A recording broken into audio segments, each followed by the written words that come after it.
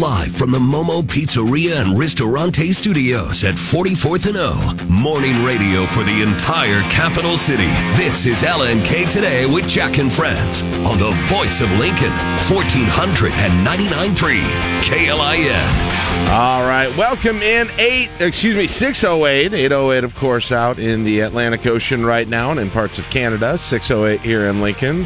I know we've got listeners floating around in the Atlantic Ocean, so I want to make sure that they are covered as well. We're basically pirate radio. Right. Just hope you had enough room on the door that you're floating on for both you and your loved one. 10 years, I'll be pirate. I'm a matey. Or our friends in Newfoundland. That's true. Parts of Canada, like I said. Yeah, don't leave them out. Big Newfoundland fans of LNK Today with Jack and Friends. Your temperature in Newfoundland right now, minus 37. That's just a guess, but I think it's about there. In Lincoln, that makes it seem not that bad in Lincoln, even though it is a little bit colder, not quite as nice today. 27 degrees right now, cloudy skies, potential of some light rain and snow throughout the course of the day today. It's actually 19 degrees up in St. John's, Newfoundland. That's it? Yeah. Oh, so much for the Newfoundland hype. They got a high of 21. I thought they were out there 20 below hunting wolves and stuff and chopping wood, and that's it. It's just 21, and they're just drinking coffee at the coffee shop like we are. Now, you're thinking Old Finland. Oh, that's where it's it's a very real different cold. place. Yep. Very different place. Well, anyway, 27 degrees. Got a couple of cooler days, maybe a little bit of precipitation, mixed bag precipitation coming up here for the next 2 days as a cold front moves in. And then we return back to the 50s, sunny skies for the weekend, so that's looking really good. And I'm still waiting, guys. I still haven't seen it. I'm going to check one more time right as we speak, but looking for that 8 to 14 day outlook where Lincoln finally moves out of the above normal. Still just hanging on to the above normal for January 19th through 25th. So it may be the very end of January that we get below normal again for those high temperatures, but we'll see. We'll take it through the month of January. Got a good show for you today. It's Thursday morning. It means a couple of things for you. Number one, it means it's Ticket Thursday. We got tickets to see Nebraska versus Ohio State. That is Wednesday, right? Wednesday night. Plus, correct. Apparently, we're throwing in a parking pass this time. That's nice. Parking passes are nice. It's very, very nice addition to the prize package as Nebraska men's basketball will look to get back on track on Wednesday with a big home game. You know, they go to Purdue on Friday. I don't think I'm stepping out of line by saying that's going to be an uphill battle on the road against the top 5 team. So if they aren't able to pull up the major upset there, that is going to be a big game. One of those probably must-win games if you want this season to be weird in a really good way. So, it should be hopefully a good night. I think we'll finally have the students back at Pinnacle Bank Arena at that point as they finish up the longest holiday break in history. They don't start till the 23rd. The 23rd? Matt McMaster's in here shaking his head. No, I didn't realize it. They are still off. I have a friend.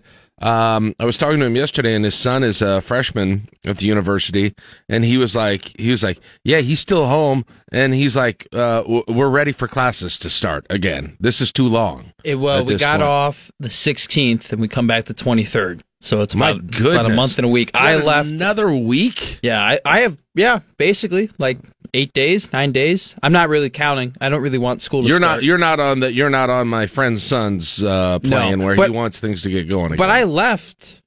Let's see. I got home the 21st, and I left the 6th of January. So I got out pretty quick. My parents, they love me and I love them, but I'm at the age now where they're like, yeah, that's a little too much. 2.5 weeks is fine. 5 weeks is a little too much. Right. Well, good. We're glad to have you back. And if you were was he ever dressed up this morning? Well, if you were watching Big BTN Plus, Big Ten Plus, whatever it's called, Matt was on the call last night for Nebraska women's basketball versus Penn State. So if you watch that game, you got a chance to hear Matt doing that. So that was cool to have one of our colleagues on the air for that. Also, I was dressed up very nice, and Caleb was very impressed with how I was dressed. So he said, look, when you come in tomorrow, you have to also dress up as nice. So I'm dressed up tonight. All right, there you go. Because that's what my boss told me to do. I'm a company man.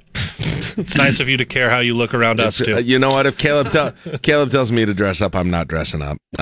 Just for the record. I know where the lost causes are. I know where the losing battles are. I don't know. Yeah, I think I'm grandfathered into any sort of dressing up rules that exist. You are grandfathered into the cargo shorts and then buttoning up shirts where you don't actually match them up 1-to-1.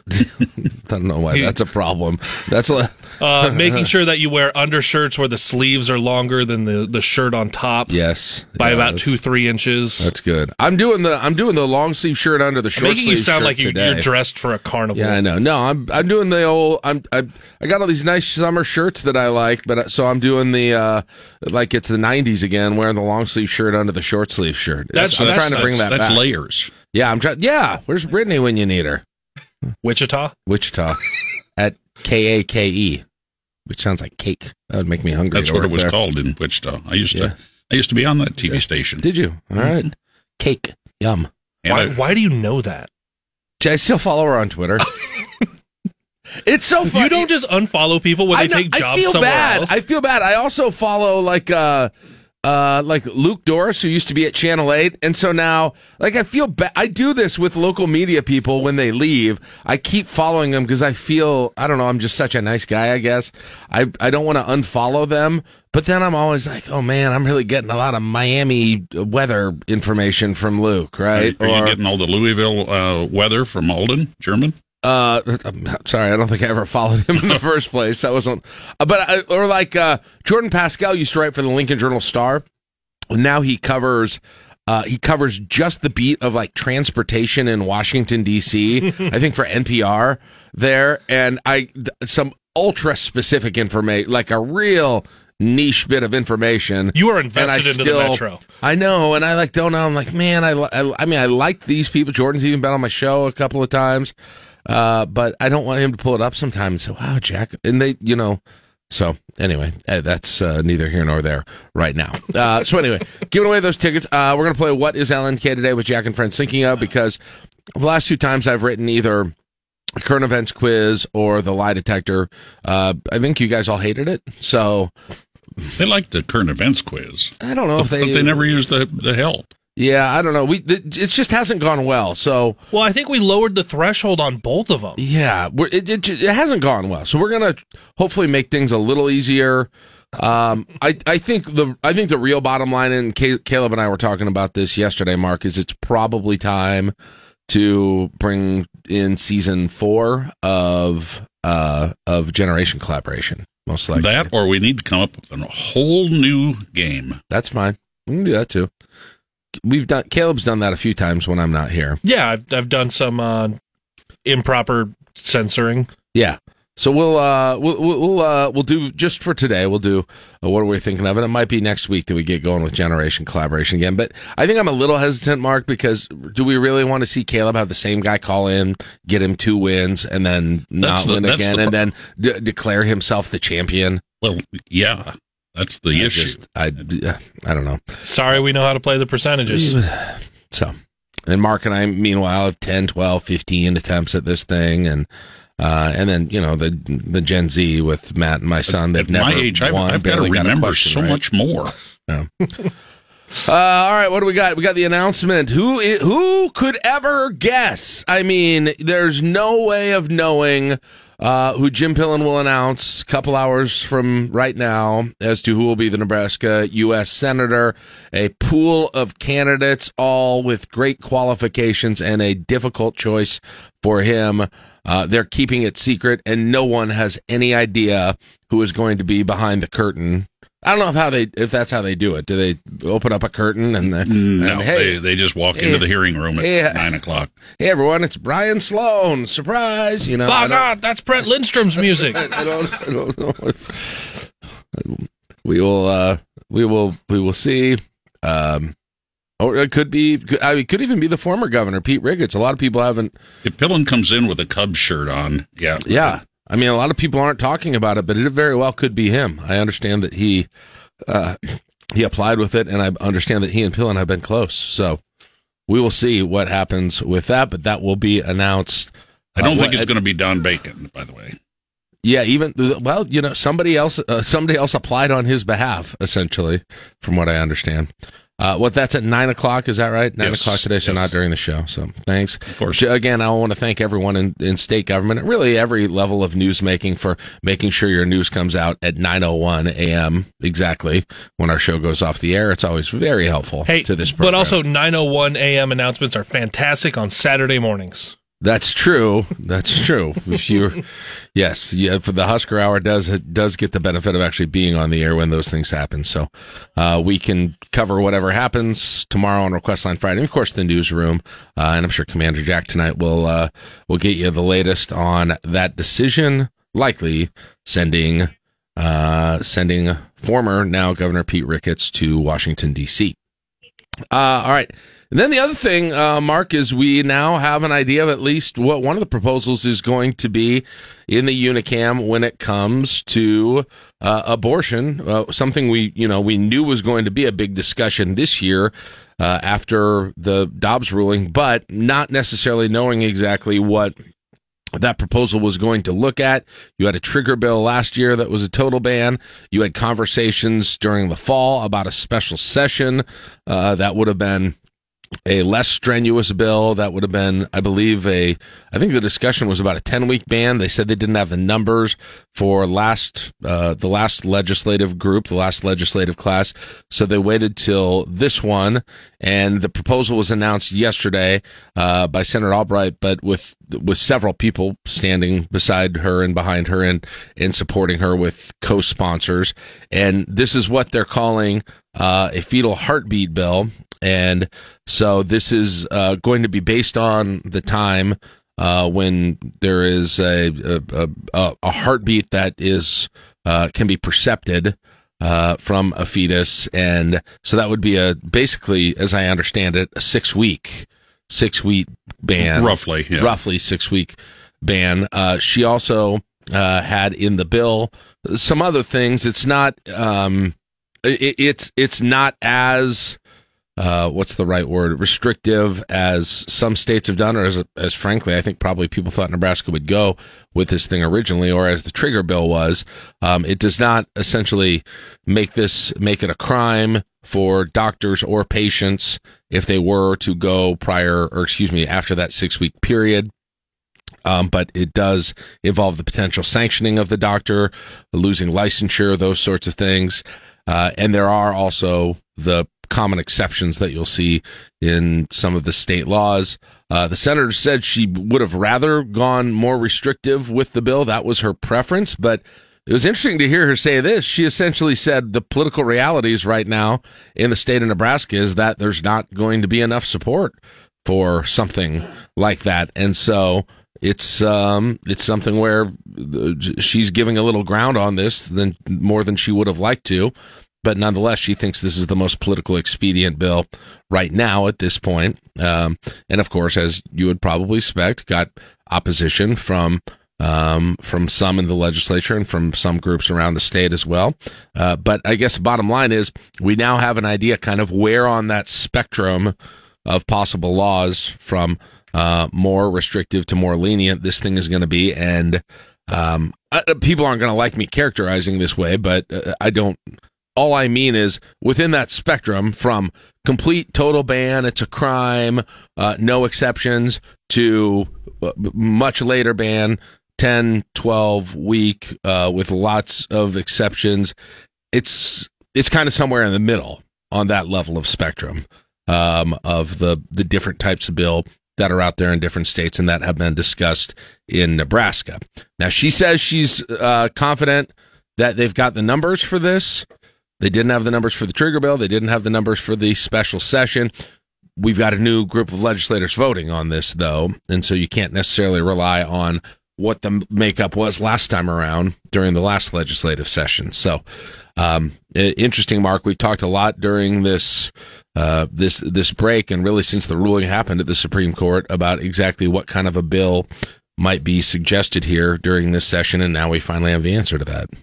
Well, we have the answer to what she's proposing. We'll have to see what there could be other bills. And, that's a fair point. She did say she's going to prioritize this bill, so it'll get its 10.5 hours of debate as a result. So that a lot can happen there. She's also introducing, and it's not a companion bill, it's another one, the Nebraska Pregnancy Help Act, and that would incentivize private donations to more than 20 pregnancy health centers across the state. So that's kind of the other item that she's introducing. Probably a little less controversial there. But yeah, we'll see. But the pregnancy help centers, those are the ones that have seen, not necessarily in Nebraska, but that's those are the ones that have been targeted by some of the groups wanting to have Roe v. Wade back in effect. Right. As a matter of fact, I believe it was Congressman Don Bacon introduced legislation along that line on pregnancy help centers nationally. We'll have to see where that goes. And then the other note on this is there are other states who do have similar laws to the one that was proposed yesterday, including South Carolina. And they just had a Supreme Court decision that came down a few days ago, which was a 3-2 decision that said that their act, South Carolina's act, illegally infringes on a woman's right to privacy there.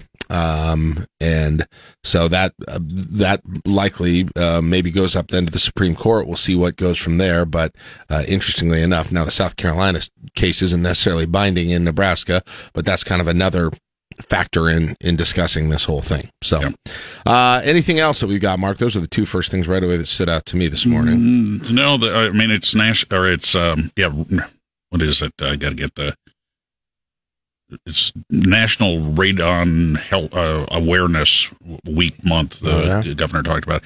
Evidently, Nebraska is the third highest level of radon in the nation. I used to do a endorsement for a radon remediation company, and they would throw that number out too, which was always surprising. And the highest, one of the, other than smoking, basically one of the highest lung cancer causes in the nation and in the country as well. What's the reason for the levels being higher here? Well, radon is a result of uranium that's breaking down, and evidently deep down in the soil we've got uranium that is degrading, and that was, at least from my understanding, that's the source of this.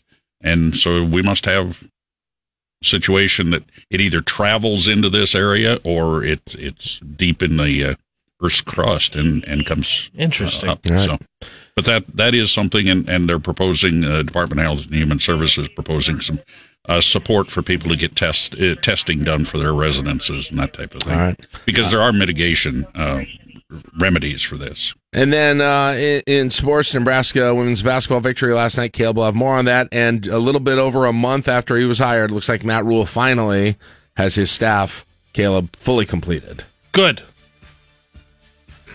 That's your analysis from sports director Caleb Henry. No, yes, they're finally in there. We're going to wait to see what that $7 million pot officially looks like when we get all of the salaries. Right. So a couple more hires that were officially announced. Yeah. And, so they got their full 10. Looks like they've got everybody now. Well, and then full 11 once you count the strength coach. All right. Yep. So there you go. More on that coming up in sports. Got our sound off in about 10 minutes. Don't forget. Also, Ticket Thursday at 7:10. Your chance to win Nebraska men's basketball tickets. 8 o'clock hour today. The Grow Lincoln team and the return of Greg Sharp. Did you guys know that when a cowboy is happy, he's actually a jolly rancher? That's 6:26. It's LNK today with Jack and Friends on KLIN. Sign up for the daily at KLIN.com to get today's top local and Husker news sent straight to your email. A look at news from both inside and outside of Lincoln and conversation on how that news affects us here. It's time for the Sound Off on LNK Today. I'm going to start giving you guys heads up because we are, what do we say yesterday? 5 weeks out? 5 weeks out. Yeah, 5 weeks out from tomorrow. 5 weeks in a day. 5 weeks in a day until Munch Madness selection show. Guys. 6 seasons in a movie. It's going to be big. I've created something bigger than I can control right now with Munch Madness. I think it's fair to say. And the selection show will come up on Friday. For those of you who are new to the show, in the last several months, Munch Madness is an annual event where we pit local restaurants in good fun against each other, bracket style. 64 local restaurants in a bracket, battling it out during the month of March to see who is the year's favorite restaurant. And last year, Norm's on 48th something that I thought was only a gas station when we started the selection show. I later found out was also qualified as a restaurant for Munch Madness. Won the thing, went all the way as a 16 seed, won the thing. The year before, Muchachos won the whole thing, and so we're bringing back the 64 team bracket, local restaurant, no restrictions. The only reason I'm saying it now, and I'm going to do it lots of times between now and the 15th, is number one, tell you to get it on your calendar, listen on the 15th. What the 15th is we take your calls, texts, emails, faxes, singing telegrams, anything where you support the carrier pigeon, the restaurants you think should be in the bracket, where you basically said this restaurant's got to be in, and it's not a perfect one-to-one correlation, but we kind of take the temperature of the listening audience that day, and we put the field together of 64, and kind of seed them based on that and a few other things, and that's what and then it always happens after it's over. It's like, why did this one get in the bracket? Well, idiot, because you weren't nice person, because you weren't listening or doing this on Friday, and so you're whining after the fact. I'm giving you 5 weeks notice, okay? And your friends and your fellow restaurants and people in your neighborhood, the people at your church. You're a month and a half from hearing those complaints, and you're already mad about it. But I just want to be able to say, when we release that bracket on like February 19th or whenever we do it, and we post it, and the first comment's like, this is so stupid. How did you even pick these things? I've been saying it for 5 weeks, okay? You've got the power. But how are you going to pit a breakfast place against a barbecue place, Jack? I am going to be more ready for the complaints this year than ever. I am going to have. You preempted them a year ago. You tried to, but this year I'm going to have written essays for each person who. Are we going to get you to blog? Maybe. We'll see. I mean, it is 2003, so. Can we have you do a TikTok? I've done one TikTok in my life. That was when I was training for the celebrity softball game. Do you remember that one? Did you ever see that one? God, no. Oh, what? Yeah, 2 years ago when I'll have to show it to you. You were training for that? You'll get a kick out of that. Didn't look like it. I gotta find it. Wow. I had to come in and pitch for you. Terrible. Okay. We're going to get to the basketball calls at the end of the sound off here. But we got more important things to do. Like, you know what? More classified docs found. Yeah. It's more classified docs found at somewhere. I don't know exactly where it is. At another place, not at the first Biden office in D.C., but some other place exactly. White House Press Secretary Karine Jean-Pierre defended her boss. He believes that classified documents and information should be taken seriously. He takes them seriously. No word yet on where the latest batch of documents was found or when. Meanwhile, Missouri Republican Senator Josh Hawley tells Fox he wants this situation handled the same way as when classified documents were found at former President Trump's estate. The Democrats say they're all for equity. Well, what's equitable here is that there be a special counsel. The Attorney General's assigned the U.S. Attorney in Chicago to review some of the documents. In Washington, Jill Nato, Fox News. And I played those in the reverse order I meant to. Here's another one that actually goes more into the background. Sources tell Fox News that aides to the president actually discovered at least another batch of classified documents from his time as vice president. And the truth is, tonight we know that there actually could be even more. The latest discovery comes after it was revealed on Monday that aides found other classified documents at a private office at the Biden Penn Center here in Washington, D.C. Now, for his part, the 46th president praised his lawyers, adding they did the right thing by immediately turning the documents over to the National Archives. Then he claimed he was surprised to learn that there were any government records that were taken there to that office. All right, here we go. And now it's time for everyone to reverse whatever their selective outrage was the last time that happened. All right, whatever's most beneficial for you. Time for everyone to show their incredible inconsistency on things. Right. It's the hallmark of American politics today, one would say, if you're as cynical as I am about things. But by the way, yeah, investigate it. Absolutely. 100%. Investigate it. Figure out what happened, why it happened, what kind of knowledge there was, how much there is, what it was about, who's seen them. investigate these things. If we keep electing people, keep people who are president who can't keep the classified docs where they need to be, that's probably on us. But unfortunately, what's going to happen is half of us are going to still back one of them, and half of them are still going to back the other one, and then we're just going to say one of them's great and the other one's terrible. Yep. This is politics today. And I'm not saying they're the exact same thing, by the way, but the investigation can determine that. The investigations, and we can find out. I mean, if you want a legal perspective on it, yes, the statute is fairly clear. I could break it down for you, but it's kind of boring. But yes, investigate it. Policy and actions don't matter. It only matters whether or not they're my guy. Yep, pretty much. So anyway, we'll see what happens. But yeah, they might. I mean, I don't even know why you'd be opposed to having it investigated in whatever, in the same way, independent from the existing. Yeah. Not having. I wouldn't have Garland involved in the whole thing. Independent from that whole thing. Investigate it. Keep investing the Trump thing. I mean, listen. It very well could happen that they both do stupid things. Yes. In fact, I feel fairly confident that that's the case, given that I said, hey, one of you parties might want to decide to run someone else for one of these presidential elections, and nobody's going to.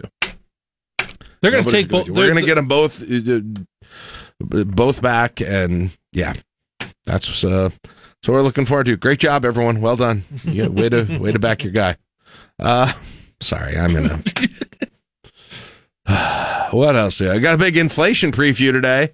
That's exciting. It might be good, though. It might be good.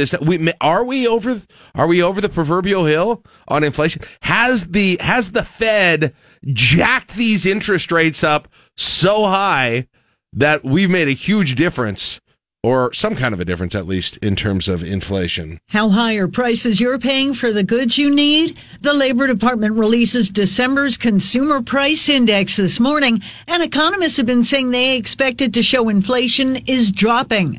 Forecasts for the CPI say it may show year-over-year inflation for December drop down to 6.7%, compared to November when it was just over 7%.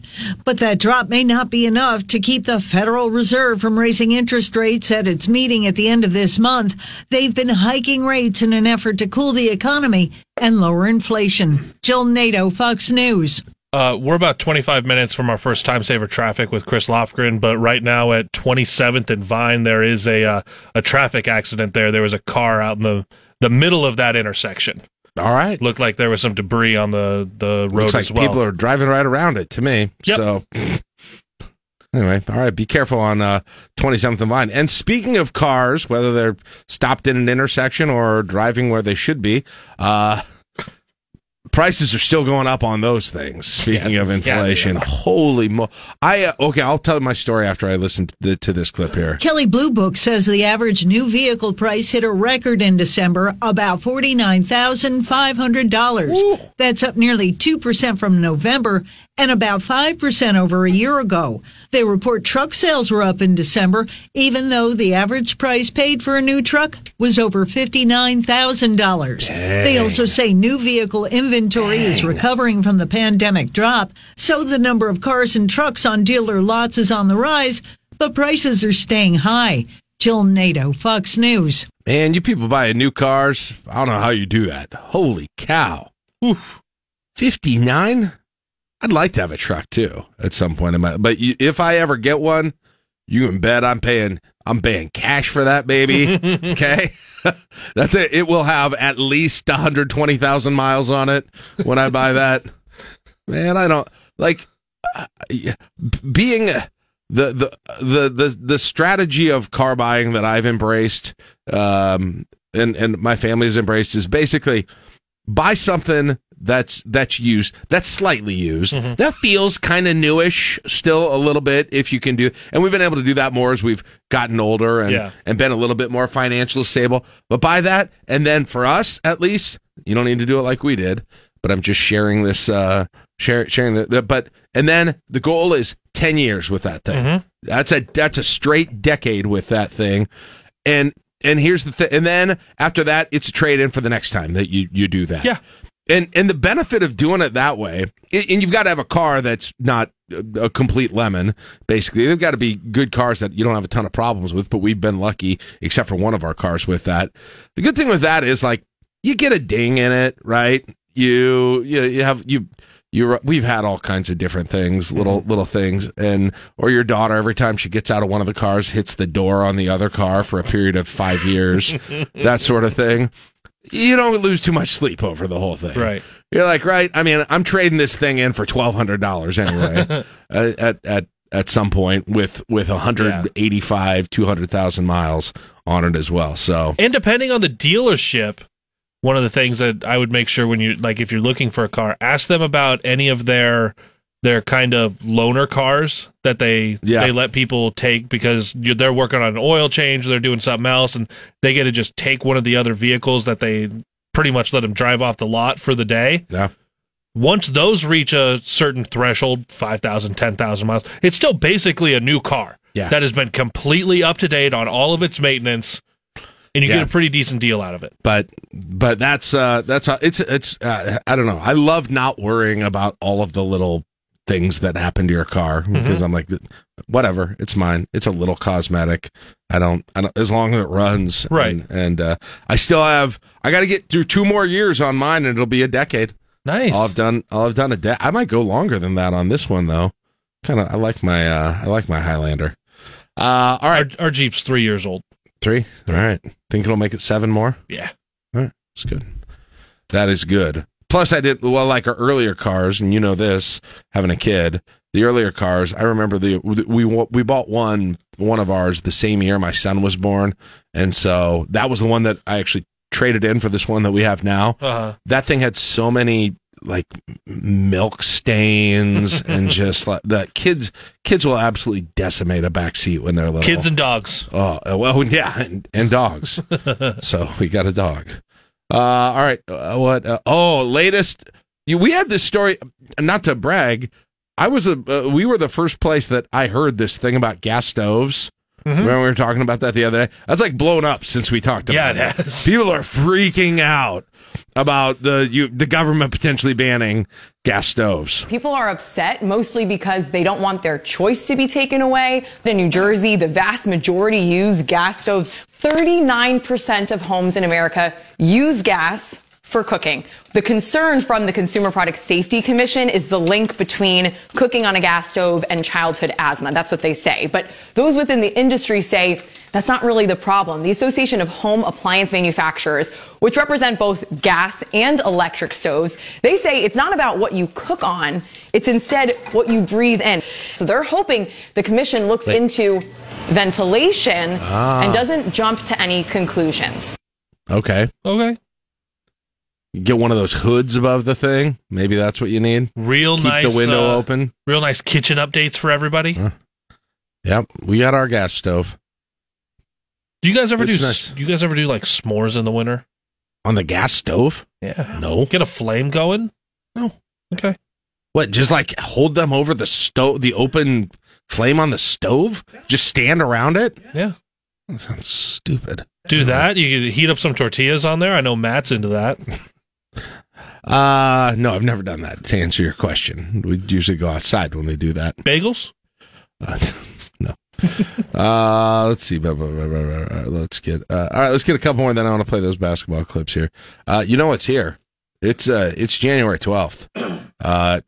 January and February for some people can be the worst time of the year, but if you are big into Girl Scout cookies, it's time. It is time, and we got something new this year. The level of expansion in terms of the flavors of Girl Scout cookies is out of control, frankly. Expanding and changing the names. I can't keep track of things, and that continues into this year. Local timing varies, but nationwide, Girl Scout cookie season has kicked off, though without this year's newest featured treat, Raspberry Rally. The raspberry flavor-filled so-called sister cookie to the popular Thin Mints is the first in the Girl Scout cookie lineup to be be exclusively offered online, something the organization says will allow members to focus on e-commerce skills. Online orders start February 27th. The other favorites, including trefoils, Samoas, also called caramel delights, and tagalongs, are available to order in person from troops which have started sales. Those run through April. Lillian Wu, Fox News. I'm glad she said tagalongs because that's what I grew up with them being called. Is that the peanut butter ones? That's the one that changed to the peanut butter patties. That's what I think of it as. They're tagalongs. Listen. Thin mints are garbage. Is that where you're going? Yes, thin mints are garbage. Yes. Everyone knows that. Yes. You know what? You want to hear something? You know what? See, you might want to sit down for this, listening audience. You thought I was cynical before? Listen to this. Mint, I'll say it again. I've said it before. Mint is a toiletry, not a food flavor. Okay? I said it. Mint is a toothpaste flavor, not a food flavor. Top 2 favorite Girl Scout cookies. All I need for the rest of my life is the peanut butter patties and the shortbread ones. Okay, I like the tagalongs, and a few years ago they introduced the s'mores ones. Oh, okay. Those are pretty good. Did you ever put them over your gas stove? No, we only have an electric stove. You're just incorrect. I can't believe you've never done that before. Make s'mores on a gas stove, by the way. That was like my childhood. We've moved on. Real quick, Samoas. Samoas are my number one. Also, too, I've been on the Thin Mints are terrible train for the last maybe 5 years of my life. They are awful. They are not that good. I don't care if you put them in the freezer and you eat them cold. I pulled that train out of the station when you were a baby. So yeah, that's like half your life, right? Yeah. Basically, yeah, I'm 10. All right, let's see. I think we got all. I'm going to. All right, so we are going to listen now to. We're going to bring in some sports highlights here. Nebraska women's basketball last night. Matt McMaster was on the call for BTN Plus last night, and he's in the studio with us. Hey, by the way, you wonder why Matt's in and out sometimes. He's learning the board. He's going to be part of the show in the future sometimes when Caleb is gone, college student at the university. Matt, you were calling this moment. Just set it up exactly what was going on in the game here so people can understand if they didn't see or hear it. Well, Nebraska dominated the fourth quarter, and it was the very end of the game. At this point, they were up about 30, so I was kind of previewing their next matchups and how big of a win this was, and it was a very low-key kind of vibe, I would say, towards the end of the game. And Kendall Moriarty just had the ball, seemed like she was dribbling out the clock, and just threw something up. And this is So the ball went out of bounds underneath Nebraska's basket. They've got about 5 seconds left on the shot clock. They throw it too far. Nobody gets to it. It goes into the backcourt. So now Kendall Moriarty's got to kind of panic and just past the half court. Well, you remember this way better than I do. Well, it's just past the half court line, and the reason that she does have to get a shot up if you want to not take a shot clock violation is because there was about a second and a half difference between the shot clock and the sometimes clock. you'll avoid the turnover. Yes. And she was trying to if she took the shot clock violation, there still would have been a second. So she kind of just threw it up just to waste some time so the game would just be over. With one hand, sort of a grenade. Well, she threw it like a grenade. Imagine how you throw a grenade. Yes. Here's the call that was on BTN Plus with Matt McMaster last night. Bound passes. Moriarty will just dribble the clock out. Actually, are you kidding me? What? and that's ridiculous. That is insane. Moriarty just didn't want to dribble out the shot clock violation, so she throws out maybe the most ridiculous shot I have ever seen, and that's the game. Sports Center number 1. Really? Number 1 last night. No kidding. All right. What was did you say you had the Coatney call and too? And then on the network, as you heard here on KLIN last night. Just going to stand there with the ball. Oh, no. Throws it way in the backcourt. Get it. Moriarty gets it. 2 seconds. 1 second. Throws a flip up, and it goes in! It goes in! You betcha! Are you kidding me? Are you kidding me? That's the miracle shot of all time! Kendall Moriarty threw a frisbee with the right hand. That's a Central Valley Ag 3, and this game is over, and Nebraska wins at 80-51. Oh, my gosh. It was ridiculous. Get out. I mean, as we're doing it, Channel 8 on the news on our monitor, showing it over and over again, too. It was insane. She made that. And the reaction by the players, just dying laughing as soon as it's going in. Oh, it's good stuff. All right. Good job last night, Matt. We got to take a break. We got to get to Capital Humane Society. We will do that next on KLIN. It's our weekly spotlight of pets for you to adopt from the Capital Humane Society on LNK Today. All right, 6:58. Time to check in with Matt Madcharo, Capital Humane Society. Find out a little bit about the pets that are there this week that you might be able to adopt. Good morning, Matt. How you doing today? Good. How about yourself? I'm good. Let's hear about the pets this week. So first off, we have Karma, and she's approximately 6 years old. She's a purebred German Shepherd, black and tan in color, and she weighs about 72 pounds. She was surrendered to us. Unfortunately, her previous owner's health prevented them from being able to keep her, but she's a very playful dog and definitely loves all kinds of toys. So you're going to want to buy stock in Chewy.com and make sure she has plenty to pick from. That's good. That's good. What else do we have? And then we got Juniper. So Juniper, she's about 1 year old. She's a domestic short hair spayed female. She's pretty much solid gray, got a little white patch on her chest, but she came in as a lost cat and was not claimed. She's a very petite cat, only about 6 pounds. Likes to lounge around, keep an eye on everything going on. So if you need a neighborhood watch kitty that can tell you what your neighbors are up to all day while she's perched in your window, she's your gal. All right, very good. Tell us about the process for adopting. So Pylock Pet Adoption Center is out at 70th and Highway 2. We're open today and tomorrow, 11:30 to 7, Saturday and Sunday from 12 to 5. And folks are welcome to come on out anytime and take a walk through, see who you want to meet. All right. We always encourage you to check out the Pets for Adoption at Capital Humane Society if you're in the market. Hey, thanks so much, Matt. We appreciate it. We'll talk to you next week. All right. Have a good one. All right. Ticket Thursday coming up. Tickets to Nebraska, Ohio State on the line with Guess What We Are Thinking Of. It's 7 o'clock on KLIN Lincoln. 479-1414. That's a quick check of your time saver traffic. Live from the Momo Pizzeria and Ristorante Studios at 44th and O. Morning radio for the entire capital city. This is LNK Today with Jack and Friends on the voice of Lincoln, 1499.3 KLIN. All right. Now, I know you guys are always tempted to cheat on our games. This one, I mean, I guess you could. And I don't even know that it would be cheating. You can pull up this list, I suppose, if you want to. Rolling Stone, it's online of the top 200 singers of all time that they put out, I think it was a week or two ago, and is now controversial because of who didn't make it. But we have selected one person off this list that we were thinking of today. And we want you to try and guess who that is by using yes-no questions. And I get, but like I said, you can put that list in front of you. I don't know how much it'll help you because you got to scroll through it and those sorts of things. I think you'd be best served by asking, because you know the people who are on it, you know are on it, including this person. So that's my advice to the beginning. You can follow it or not. So 402-479-1400. Actually, still have a line open if you want to get in line, because I don't think we're going to win at the outset, but who knows? Charlie could prove me wrong. It's happened before. Good morning, Charlie. How are you doing today?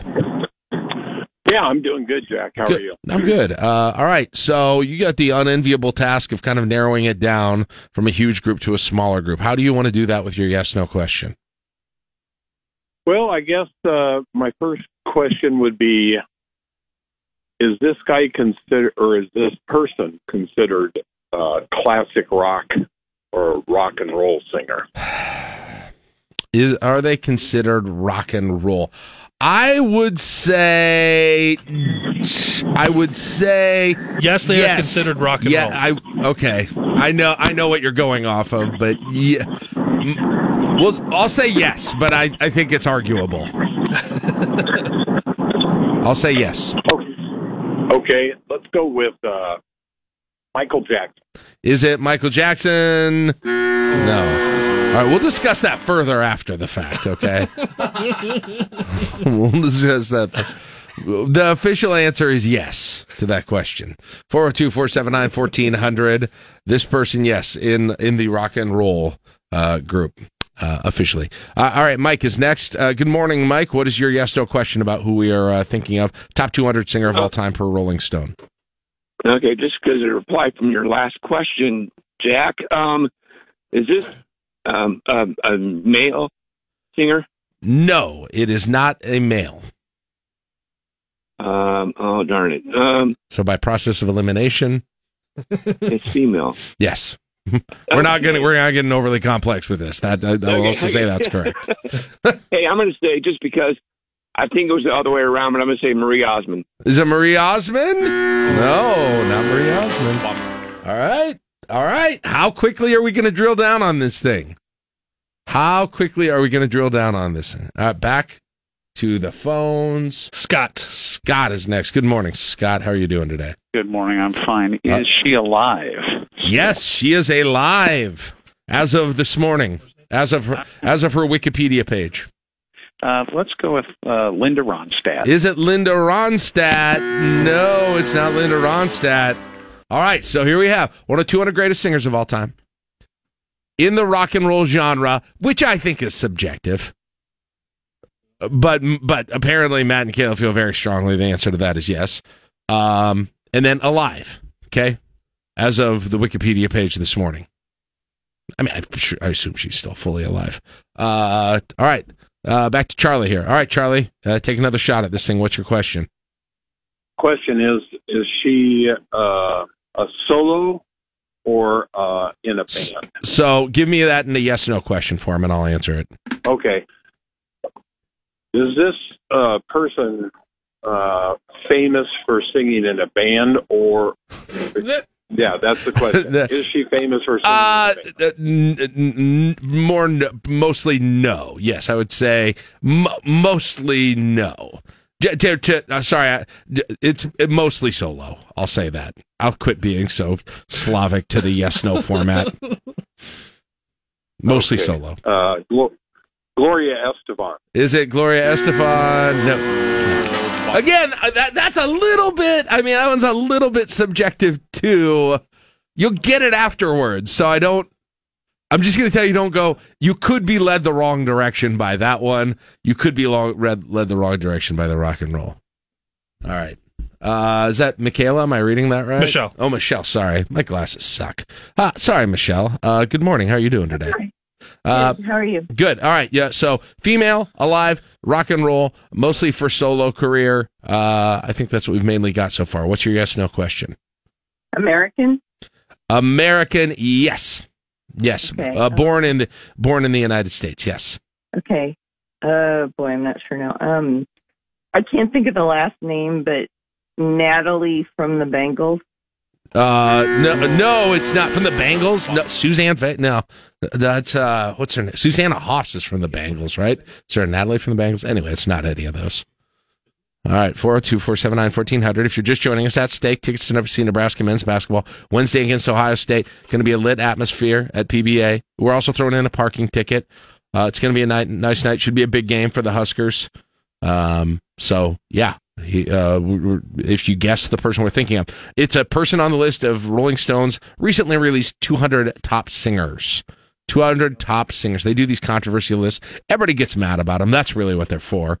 And that was no exception here with this one. But we've narrowed down. We are thinking of, so far, a female who's alive, born in the United States, generally considered rock and roll, most of mainly famous for solo career, but I would add don't over-rely on that one because that could be misleading. I think that's all we've got. All right. We've got another Scott here joining us right now. All right, Scott, yes, no question from you. Is she still performing today? Yeah, let me see if I can find that. I assume it does some she's alive, so I assume does some level of performing. So I would say probably. Sorry, I know it's not super helpful, but yes, I would say probably. So I'll say Cher. Is it Cher? Oh, but that's a good guess. I feel like I would have kind of the same answer for Cher too. I mean, Cher's not going on world tours right now, although she did come to Lincoln a few years ago. That was a few years back. Yeah, I don't think she's putting out albums right now. I can check when her last album came out and see about that. But yeah, let's see. All right. Anyway, cool. Sorry, I'm reading. All right, Charlie is again. All right, Charlie, what's your yes/no question? Yes or no? Has she had hit songs in a duet format? Yes. Okay, I'm going to say Carly Simon. Is it Carly Simon? No. Ooh, I thought we had it there. All right, okay, I'm not going to say the year the last album was, but it was a few years ago. But I'm sure she probably does a one-off every once in a while still. All right, man, I cannot read those. What's the name on that one right now? Valerie. All right, Valerie, good morning. How are you doing today? Good. All right, we're trying to think of a top 200 singer according to Rolling Stone. This is for Nebraska basketball tickets. We've got some narrowed down. Female, alive, American, generally a solo artist, but does have hits in a duet. Rock and roll. I might have missed a few, but that gives you a little bit of a sense. What's your yes/no question about this person? Is she white? Is she white? No. Not white. Okay.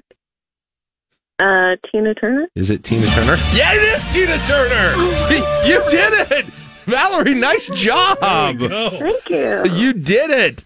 Tina Turner. By the way, was that just a guess, or did you have her on your mind already? I kind of had her on my mind, I guess. I don't know. You did it. I was thinking Cher, but... Yeah, Cher, sort of in that same era, but no, it is Tina Turner, 83 years old right now, and she lives in Switzerland. I had no idea. Oh, she lives in Switzerland. There you go. All right, we're going to put you on hold, Valerie, and we're going to get your information. Enjoy the game on Wednesday, all right? Yeah.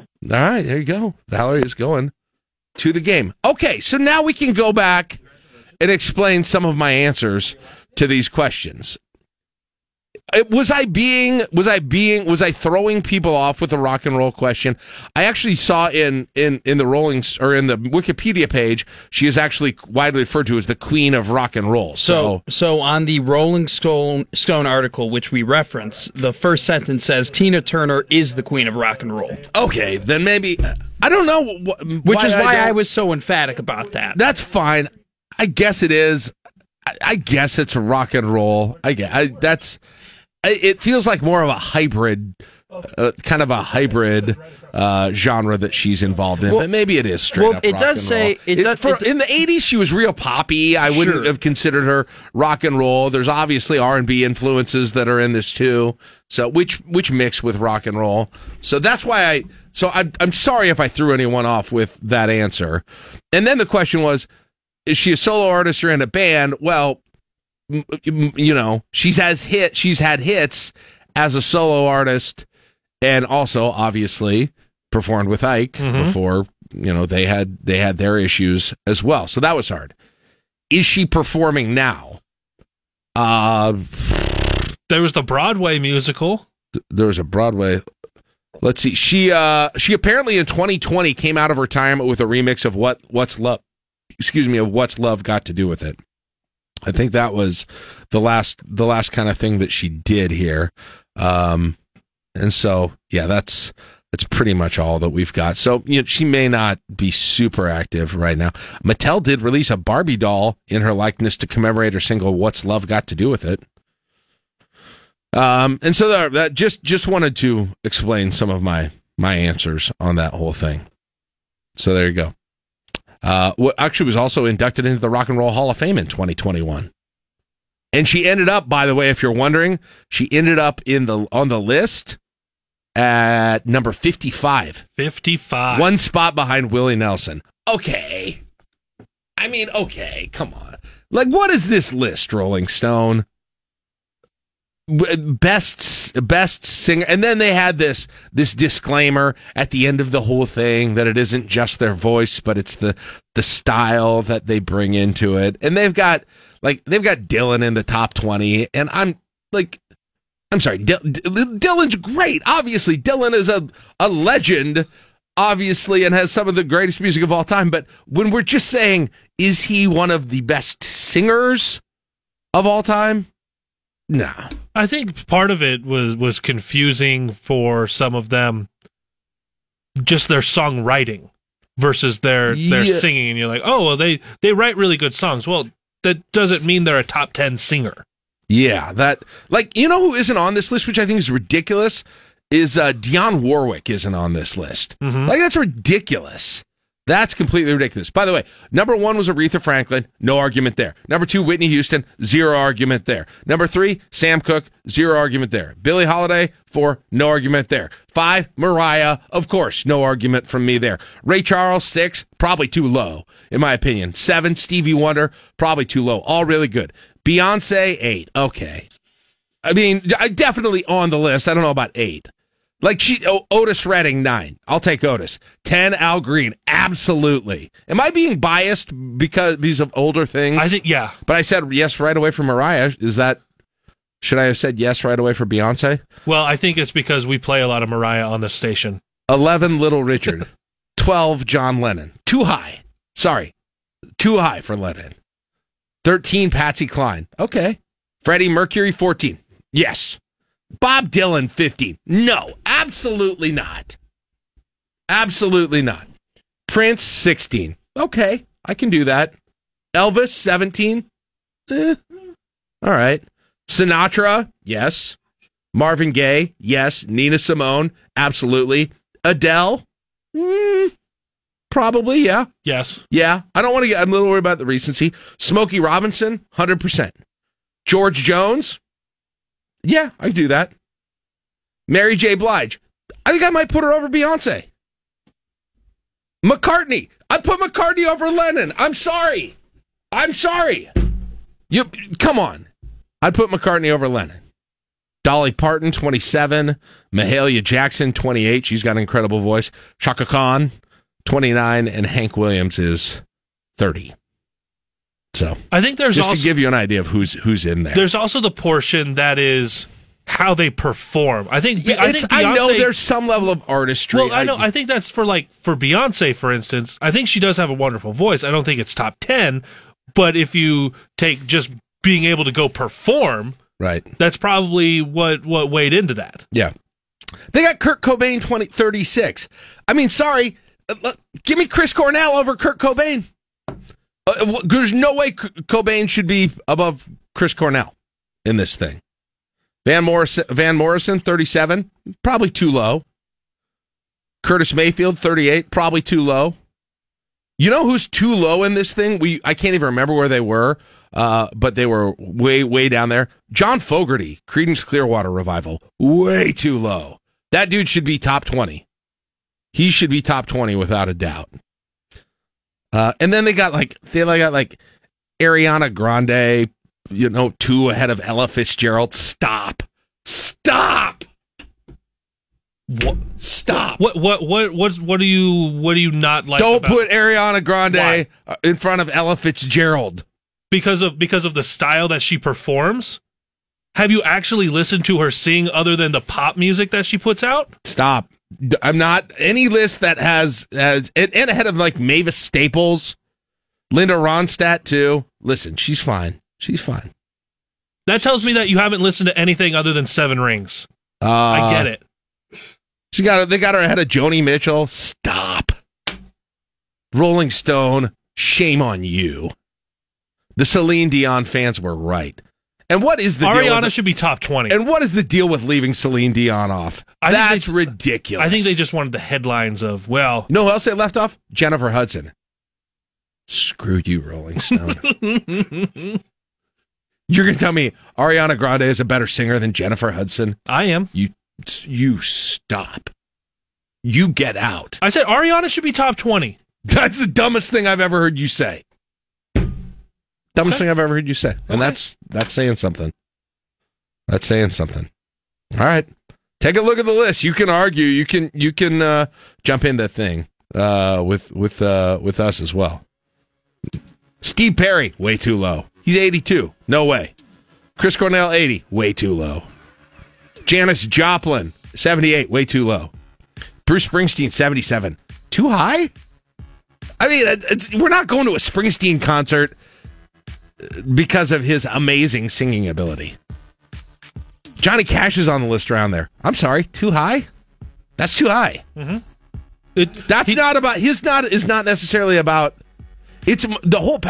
I love him. He's great, but it's not about. Yes. Yeah. 100%. All right. This is bringing up some good debates here. Okay, you probably love this one too. Rihanna, 68. Stop.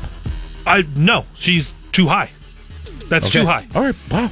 Surprised you say something reasonable here. All right, 726. It's LNK Today with Jack and Friends on KLIN.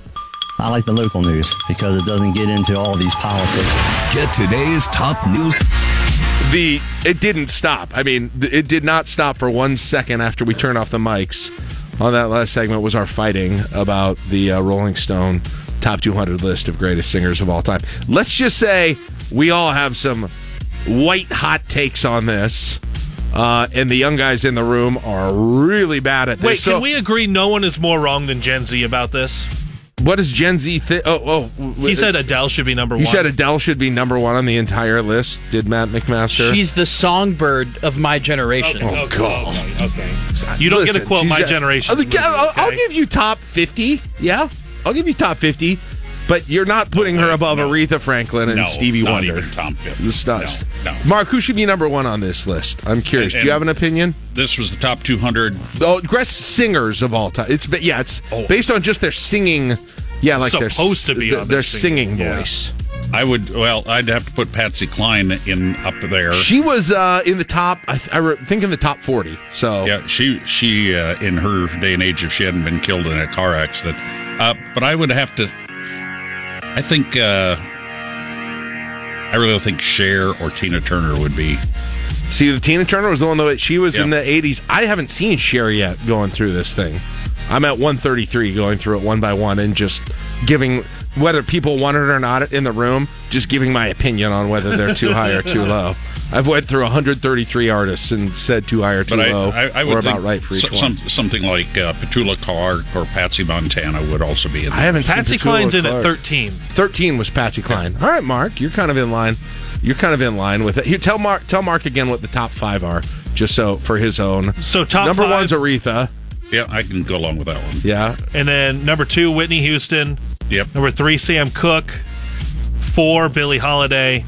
And 5, Mariah Carey. Mariah's probably a little high. Yeah. Mariah's probably a little high. She's sorry. just up there because of Christmas. I mean, her voice is good 12 months a year, but... The non-trademarked Queen of Christmas. All right. And I'm at 133, and it's Neil Young, and I'm like, stop. That Neil Young... Listen, like Neil Young's a rock and roll icon, but it's not because of his... I mean... I'll tell you another one that should be there. Part of a group that was Mama Cass Elliott. Oh, I don't know. I haven't seen her on this yet. I don't think she's probably on there. But they do. It does seem like, as always happens in this list, you do get a little. You do benefit a little bit more if you've passed on. Yeah. Which, anyway, nonetheless, take a look at the list and tell us what you think. Text it in. Who's the most overrated and who's most underrated on the list? That's why they make these things for people to. This is like the world reacting to the Munch Madness bracket. Is what it is.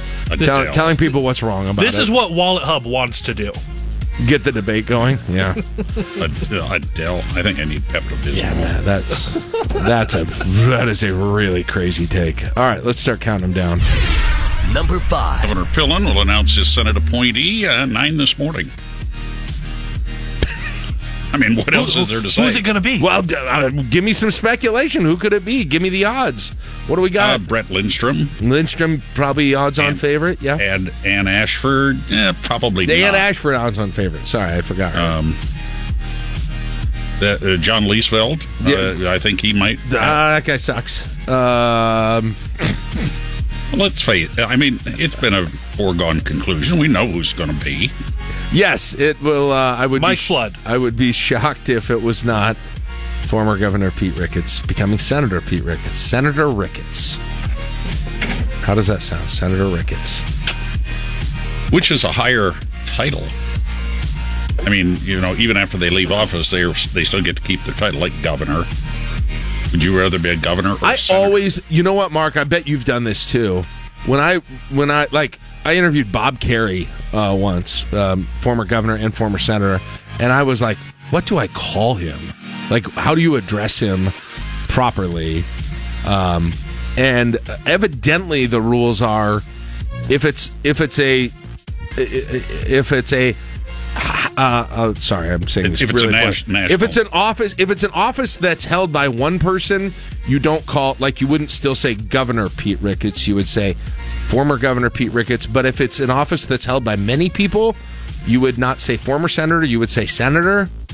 If I understand right, and trying to remember that. But I've had to many interviews. I've had to like Google that because I'm always afraid I'm gonna say it wrong. At my age, I just say, "Hey, Pete." The same thing like if somebody has a PhD, are you supposed to call him a doctor? Yes. Right. Yeah. Yeah. Okay. You know what? Nobody does. Call somebody who has a Juris Doctorate a doctor, or Esquire, in regular conversation. Not that I'm saying you guys have to do that, but it'd be nice once in a while. They often refer to him as counselor. Okay. All right. Just to throw in every once in a while a little, no, that's a stupid take, Jack Esquire. Yeah, I can do that.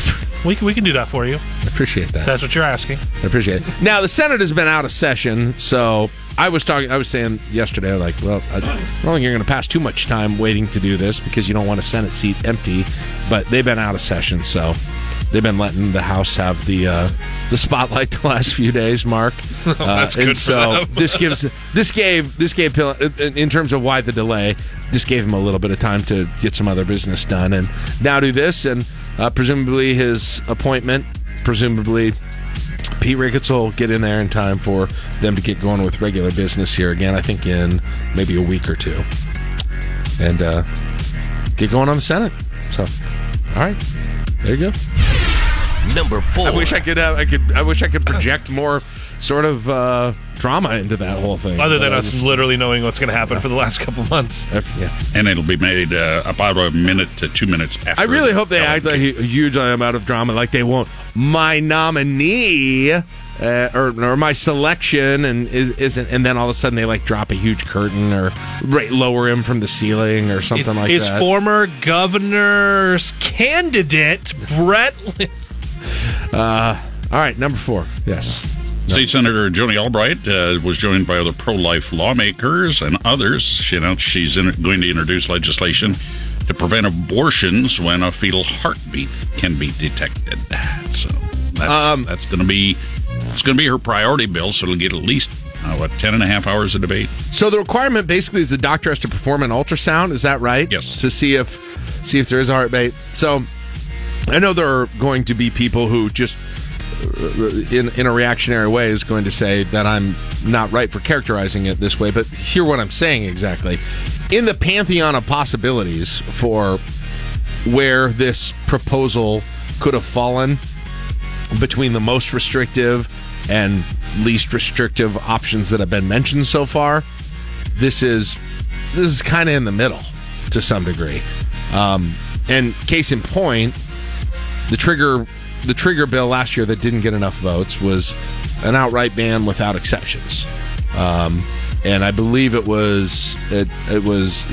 didn't even have the 6-week or the heartbeat provision on it. It was before that.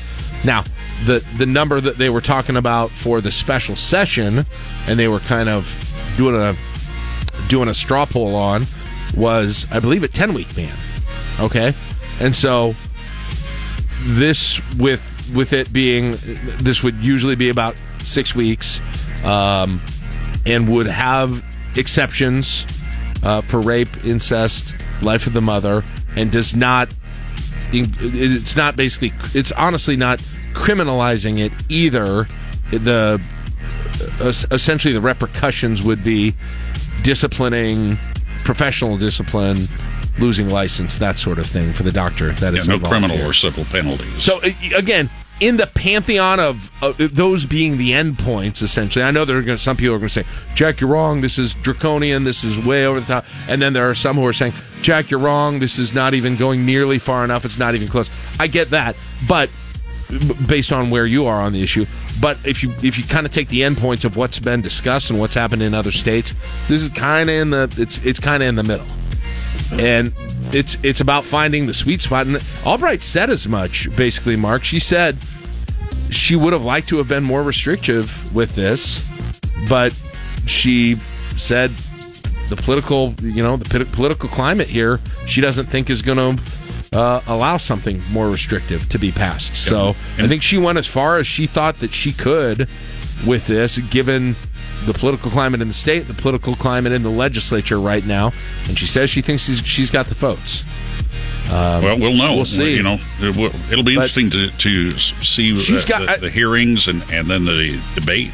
I mean, like, that's kind of the thing. Can you imagine? You've got to be pretty sure you've got the votes with the proposal that you're going to go with on this thing, because could you imagine after all of this time, Roe versus Wade is reversed, okay? And you don't jump in with a special session like some states did, and then you go through a whole regular session. Could you imagine if come April, May, they still don't have anything passed on this? It would be kind of an upset of epic proportions politically, I would think. And so you've really got to find that sort of sweet spot politically where you're going to be able to get enough of the senators to overcome the filibuster on this. And like I said, she claims that she does, but I'm going to guess she's been very meticulous in figuring out if that's actually the case. Well, yeah, and of course there could be amendments, and it could change. That's where some of that could happen, and so that's where votes will change. Yeah, this isn't necessarily the final version of it, but it's interesting to see where the starting point. And she almost said that she expects the changes to be made. Yeah. All right, moving on. Number 3. Nebraska head football coach Matt Rule completed the hiring of his full-time coaching staff.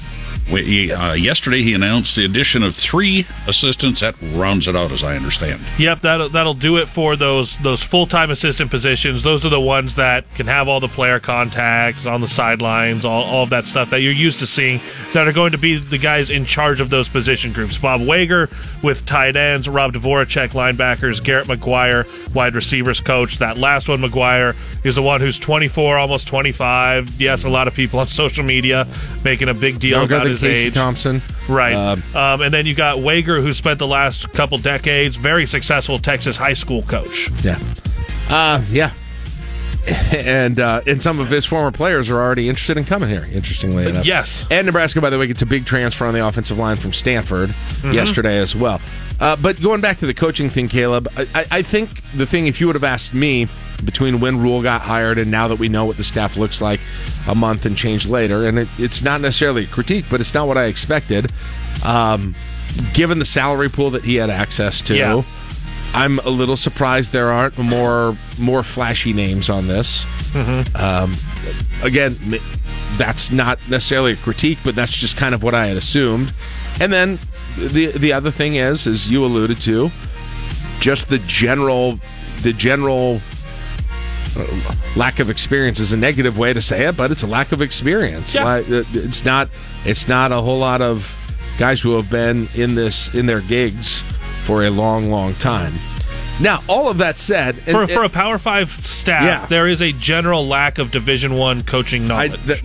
Knowledge and experience. But you're right on the salary pool. When we found out that it was going to be in the $7 to $8 million range, the thoughts and expectations become, well, you could do $1 million here, $1 million there. You know what the running expectation should be for coordinators, and then you can go get a big time quarterback coach, this or that, or defensive line. And that, I think, was something that our expectations were maybe too high on what they were going to do dollar wise versus what fills out to look like at least on paper, a well put together Rule staff based on the stuff he wants to do. Now, that said, last Friday, listening to Satterfield and Tony White, the offensive and defensive coordinators, I knew Satterfield's name. I did not honestly know Tony White's name, but having heard from both of them, I'm interested. I'm excited about those hires. Yeah. Both of them. And there's experience at the coordinator positions. So those guys are not, yes. Yeah, so the guys that are in charge of the overall offense and the overall defense, plenty of experience in some of the position groups that maybe they played for Rule, or they've been a staffer with him at Carolina, like McGuire, but he comes from a family that really knows football. And then the question is, what's kind of the hierarchy look like just in terms of level of responsibility? I mean, will the coordinators maybe have more, I don't know if responsibility is the word, but they'll be even have more control than even the lower assistants do. Yeah. Than you might see in another staff. Well, I think that's going to be whether the staff built themselves this way or they just went and got a bunch of high-name guys. That was something that we watched under Frost and a little bit under Mickey Joseph, as well as who makes the personnel decisions. We saw a running back go out for a game and he got 3 carries and it looked good, and then we don't see him for 5 weeks. Is the running backs coach making that decision, right, or the coordinator, or the head coach? Yeah. Where are you going to start to see guys that we think, wow, they've been milk cartoned? That's a good point. What's going on with them? How does it break down between coaching on Sunday through Friday, and then in-game situations on Saturday, too? Number 2. Pepsi is launching a new lemon lime soda called Starry. It'll replace Sierra Mist. What? On the market 24 years. Never really cut into Sprite sales. People saw it as an imitation of Sprite. Now, Starry, reportedly fruitier and more aromatic. It's caffeine-free. It'll be a regular and sugar-free version. Should be in convenience stores, grocery stores this week. That's interesting. Yeah, you don't hear too many people swear by Sierra Mist, do you? No, I end up with Sierra Mist because Husker football games and basketball games because it's a Pepsi product. Yeah, it's I would have gotten Sprite, but you don't sell Coke products, so I'm going to get Sierra Mist. But